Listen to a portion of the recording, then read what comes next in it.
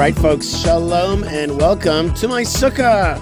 That's right, this is Yishai Fleisher, the Yishai Fleisher Show. You're a part of it wherever you are. And right now I am looking up at my Sukkah, at my schach, within my Sukkah. Can you say the word schach? Schach, that's the semi-permeable, vegetation-based roofing that we put around our Sukkah. And I'm looking up at it right now, and truth is, it's been a very, very busy week. This holiday of Sukkot, in English, they call it the Festival of Booths or the Festival of Tabernacles, but we call it Sukkot.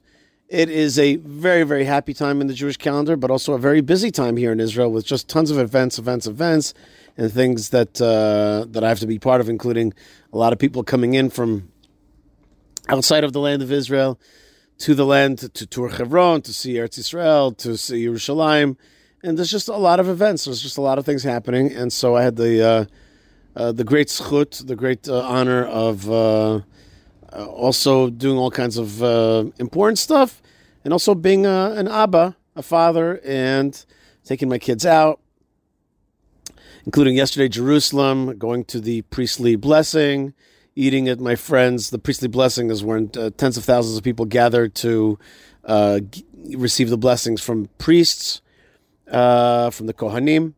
And then we went and we ate at the Sukkah of a good friend in the Old City, and then participated in the parade of the Gentiles who come to fulfill the verse in chapter 14 of the book of Zechariah, that the Gentiles will come on the feast of Sukkot, on the festival of Sukkot, and pay homage to the God of Israel. And today there's a parade like that.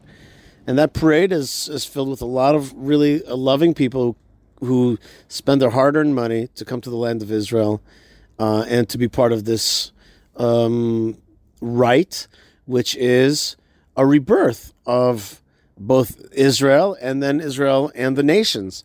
And the nations want to be part of, they see God, they see what he's doing, and they want to be part of his redemptive process. So it was really, really fun and special.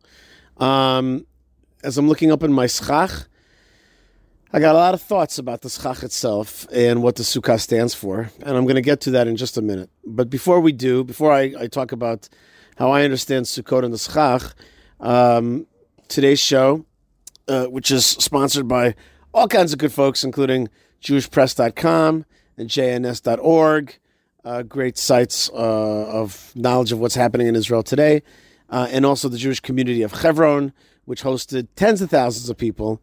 And you could be part of that story through HebronFund.org.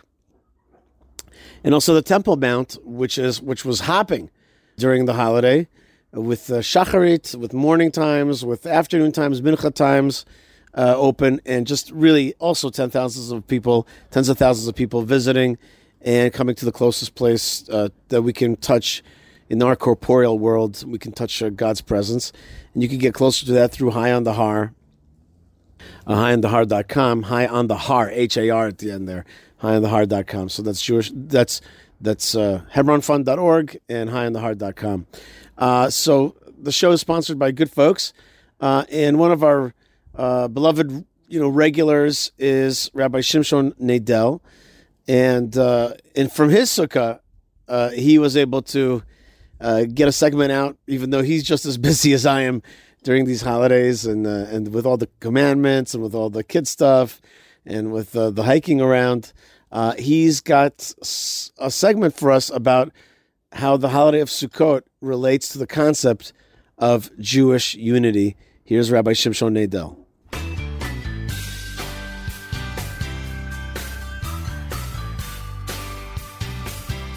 Shalom Yishai.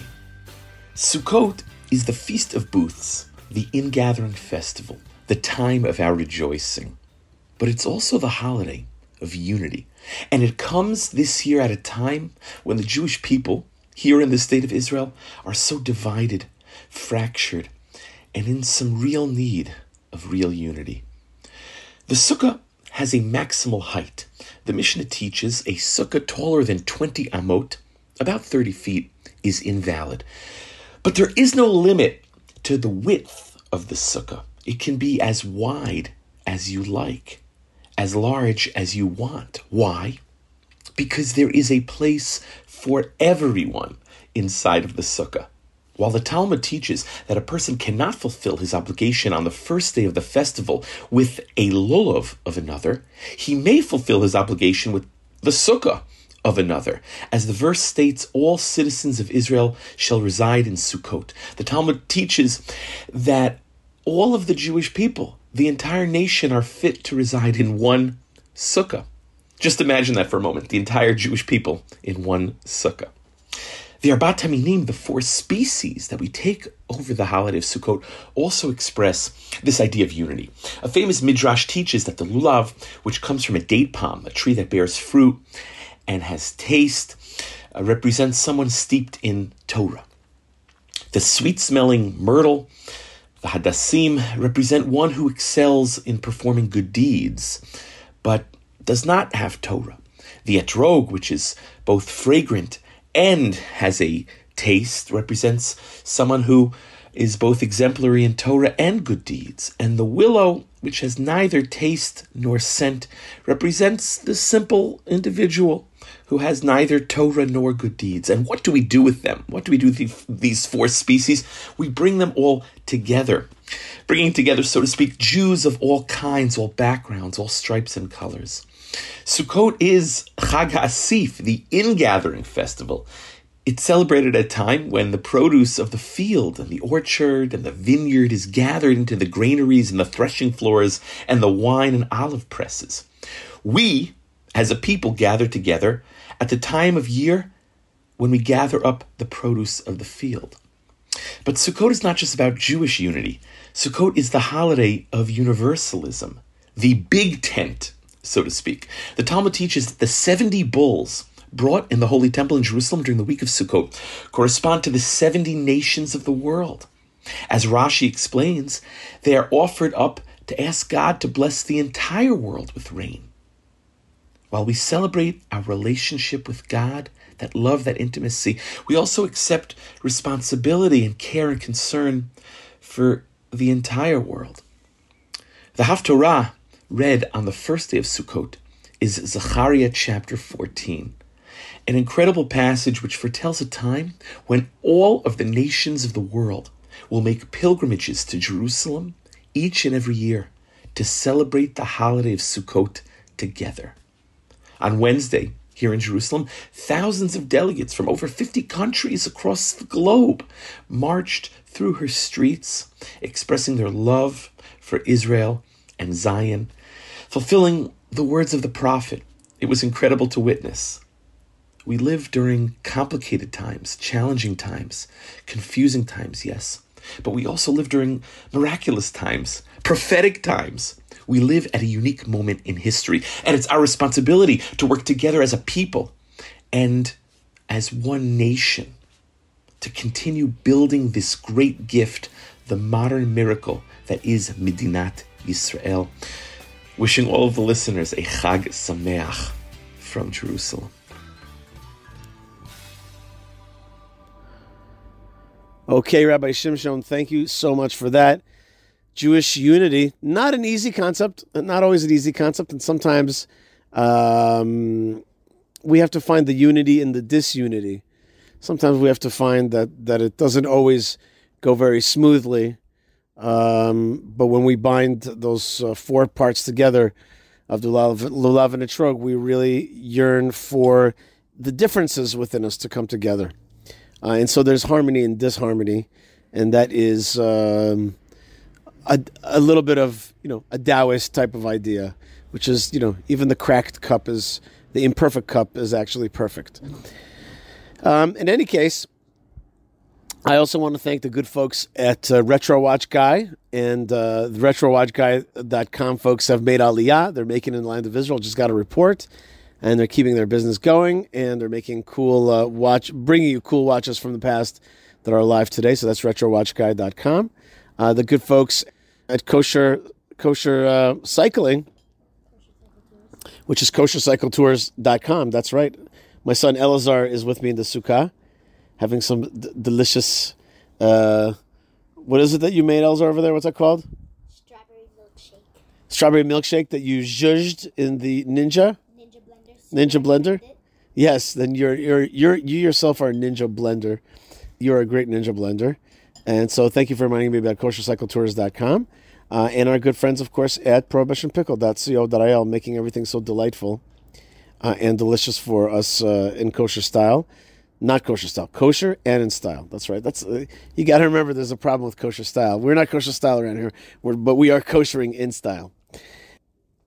So Ben Bresky, our intrepid reporter, is also he brings to the fore the past, and today he's got something that brings us back a little bit towards Yom Kippur, which is a famous story by Yud Lamed Peretz. That story is about the rabbi and the slichot. And as we're culminating here in Sukkot, this like a month-long process of tshuva, repentance. It's good to go back one step towards Yom Kippur. Remember what this process is all about. Here's Ben Bresky. If Not Higher by Isaac Lieb Peretz. Translated from Yiddish by Helena Frank, 1906. And the Rebbe of Nemirov every Friday morning early at Slichas time disappeared, melted into thin air. He was not to be found anywhere, either in the synagogue or in the 2 houses of study, or worshipping in some minyan, and most certainly not at home. His door stood open. People went in and out as they pleased. No one ever stole anything from the Rebbe. But there was not a soul in the house. Where can the Rebbe be? Where should he be, if not in heaven? Is it likely a Rebbe should have no affairs on hand with the solemn days so near? Jews, no evil eye, need a livelihood, peace, health, successful matchmakings. They wish to be good and pious, and their sins are great, and the Satan with his 1,000 eyes spies out the world from one end to the other, and he sees and accuses and tells tales, and who should help if not the Rebbe? So thought the people. Once, however, there came a Lithuanian, and he laughed. You know the Lithuanian Jews. They rather despise books of devotion, but stuff themselves with the Talmud and the codes. Well, the Lithuanian points out a special bit of the Gemara, and hopes it is plain enough. Even Moses, our teacher, could not ascend into heaven, but remained suspended 30 inches below it. And who, I ask you, is going to argue with a Lithuanian? What becomes of the Rebbe? I don't know and I don't care, he said, shrugging his shoulders, and all the while what it is to be a Lithuanian, determined to find out.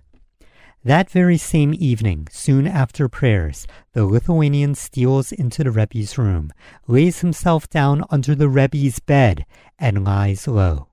He intends to stay there all night to find out where the Rebbe goes and what he does at Slichas time. Another in his place would have dozed and slept the time away. Not so a Lithuanian. He learned a whole treatise of the Talmud by heart. Day had not broken when he hears the call to prayer. The Rebbe has been awake for some time. The Lithuanian has heard him sighing and groaning for a whole hour. Whoever has heard the groaning of the Nemirover Rebbe knows what sorrow for all Israel, what distress of mind found voice in every groan. The soul that heard was dissolved in grief, but the heart of a Lithuanian is of cast iron. The Lithuanian hears and lies still. The Rebbe lies still too. The Rebbe, long life to him, upon the bed, and the Lithuanian under the bed. After that, the Lithuanian hears the beds of the house squeak. The people jump out of them. A Jewish word is spoken now and again. Water is poured on the fingers. A door is open here and there. Then the people leave the house. Once more it is quiet and dark. Only a very little moonlight comes in through the shutter. He confessed afterwards, did the Lithuanian, that when he found himself alone with the Rebbe, terror took hold of him. He grew cold all over, and the roots of his earlocks pricked his temples like needles. an excellent joke to be left alone with the Rebbe at Slichas time before dawn. But a Lithuanian is dogged. He quivers and quakes like a fish, but he does not budge. At last the Rebbe, long life to him, rises in his turn. First he does what beseems a Jew, then he goes to the wardrobe and takes out a packet which proves to be the dress of a peasant. Linen trousers, high boots, a pelisse, a wide felt hat, and a broad leather belt studded with brass nails. The Rebbe puts them on. Out of the pockets of the pelisse dangles the end of a thick cord, a peasant's cord. On his way out, the Rebbe stops aside into the kitchen, stoops, takes a hatchet from under a bed, puts it in his belt, and leaves the house. The Lithuanian trembles, but he persists. A fearful solemn day hush broods over the dark streets, broken not unfrequently by a cry of supplication from some little minion, or the moan of some sick person behind a window. The Rebbe keeps to the side street and walks in the shadow of the houses. He glides from one to the other, the Lithuanian after him, and the Lithuanian hears the sound of his own heartbeats mingled with the heavy footfall of the Rebbe, but he follows on, and together they emerge from the town. Behind the town stands a little wood. The Rebbe, long life to him, enters it. He walks on 30 or 40 paces, and then he stops beside a small tree, and the Lithuanian, with amaze, sees the Rebbe take his hatchet and strike the tree. He sees the Rebbe strike blow after blow. He hears the tree creak and snap, and the little tree falls, and the Rebbe splits it up into logs, and the logs into splinters. Then he makes a bundle, binds it round with the cord, throws it on his shoulder, replaces the hatchet in his belt, leaves the wood, and goes back into town. In one of the back streets he stops beside a poor tumble-down little house and taps at the window. "Who is there?" cries a frightened voice within. The Lithuanian knows it to be the voice of a Jewess, a sick Jewess. "I," answers the Rebbe in the peasant tongue. "Who is I?" inquires the voice further, and the Rebbe answers again in the Little Russian speech, "Vassal." "Which vassal, and what do you want, vassal?" "I have wood to sell," says the pretend peasant, "very cheap, for next to nothing." And without further ado he goes in. The Lithuanian steals behind him and sees, in the grey light of dawn, a poor room with poor broken furniture. In the bed lies a sick Jewess huddled in rags, who says bitterly, "Wood to sell, and where am I, a poor widow, to get the money from which to buy it? I will give you 6 groschen worth on credit. And how am I ever to repay you?" groans the old woman. The Rebbe says, "See here, you are a poor sick Jewess, and I, willing to trust you with a little bundle of wood. I believe in time you will repay me. And you have such a great and mighty God. Do you not trust in him, not even for the amount of 6 groschen for a little bundle of wood?" "And who will light the stove?" says the widow. "I will also light the stove for you," said the Rebbe. And the Rebbe, while he laid the wood in the stove, repeated the first part of Slichas, and then, when the stove was alight and the wood crackled cheerily, he repeated more gaily the second part of Slichas. He repeated the third part when the fire had burnt, and he shut the stove doors. The Lithuanian, who saw all this, remained with the Rebbe as one of his followers. And later, when anyone told how the Rebbe early every morning at Slichas time raised himself and flew up into heaven, the Lithuanian, instead of mocking, added quietly, "If not higher." That was touching. And let's use a Hebrew word now. That was meragesh. Meragesh. That touched me. Thank you very much, Ben Bresky, for that great story. We, with all the joy of Sukkot, it comes on the heels of getting cleansed. First, crowning God King on Rosh Hashanah, then getting cleansed from our personal and national sins on Yom Kippur, and finally, Sukkot, the time of joy. But as I'm recording this, this is the eve of Hoshana Rabbah, which, according to the Kabbalah, is the very last day of repentance. And tonight we wish each other a good kvittel, or a pitkatava. Either in both cases it means a good note, May the angels that receive the instructions receive a good note. It can still change until that note is written. The decrees can still change. So Be'ezrat Hashem. Folks, as I'm sitting here in Eretz Yisrael, inside of my Sukkah, I think about folks all over the world. And when you walk into that Sukkah, you are walking into Eretz Yisrael. And so when you walk into a Sukkah in Eretz Yisrael, you're walking into a Sukkah that's like Jerusalem, right? It's like Jerusalem because if outside of the land of Israel, the Sukkah is Eretz Yisrael, then inside Eretz Yisrael, the Sukkah is another level of holiness, which is Jerusalem. And then if you go to a Sukkah in Jerusalem, or let's say the Old City, then you're really going into the Holy of Holies. And then if you go on the Temple Mount, then you're really touching, you're really touching the source of God's connection to this world, which is where the Holy of Holies stood and where the foundation stone is today. And so we're all rising up one level of holiness. As I look up in the Schach, which is that semi-permeable plant-based roof that we use for our Sukkah, I'm reminded of metaphors that I think that the Schach stands for. I think it stands for earth, because it is plant-based, it's detached, and it's kind of semi-permeable, and it's as though there is earth above us. And the reason I say that is because there are a few things that have earth above them. One of them is the seed. A seed is in the ground, and tomorrow on Shmini Atzeret we're going to be praying for the last day of this holiday season, a separate holiday from Sukkot, but a related one is Shmini Atzeret. We're going to be praying for the rain. And this whole holiday is about water. And as we sit here, underneath the schach, we are basically saying to God, we are a seed. We are a seed. Help us grow this year. Help us come out of our limitations, break out from the ground, and come out into the air of the world. And so too, the semi-permeable schach is like the womb. And we are gestating here inside the Sukkah. And again, same idea, like let us be born this year and come out into the light of the world and live.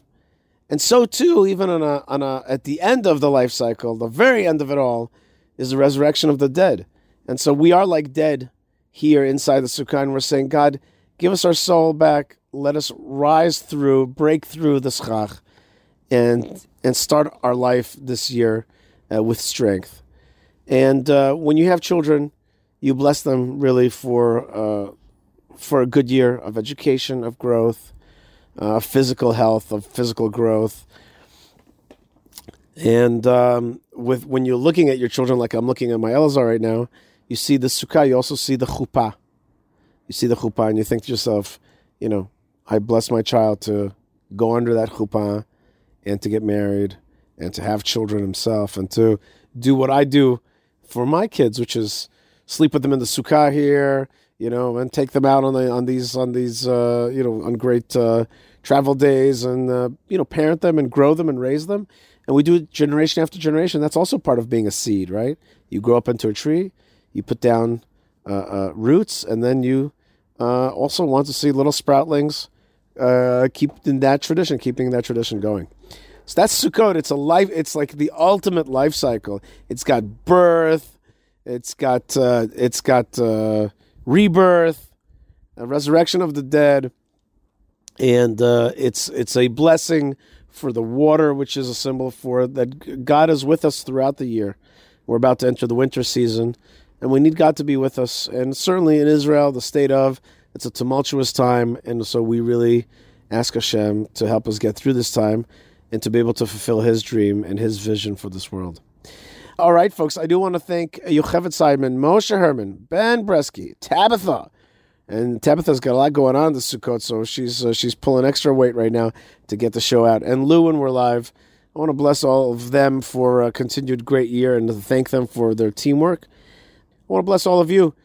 Tomorrow in Shmini Atzeret, we do two things. We pray for rain. We also celebrate the end of cycle of the Torah, and we start in the beginning. And may we start with good beginnings this year. May we yearn, may we merit, we yearn, of course, but may we merit to complete the Torah cycle again and again, and grow through that, and raise our children in that direction as well. Lots of love to you, my friends, wherever you are. Stay tuned, stay connected, stay part of the story, and stay blessed, because you are blessed. If you love Israel, if you bless Israel, it blesses you right back. The God of Israel, He is looking at us, peering through the lattice work, as He does through the schach, and sends us His blessings. And right now it's a time of His revelation. He is peering through that lattice work. We can see Him back through the advent of the return of the Jewish people to the land of Israel and the rebirth of the state of Israel.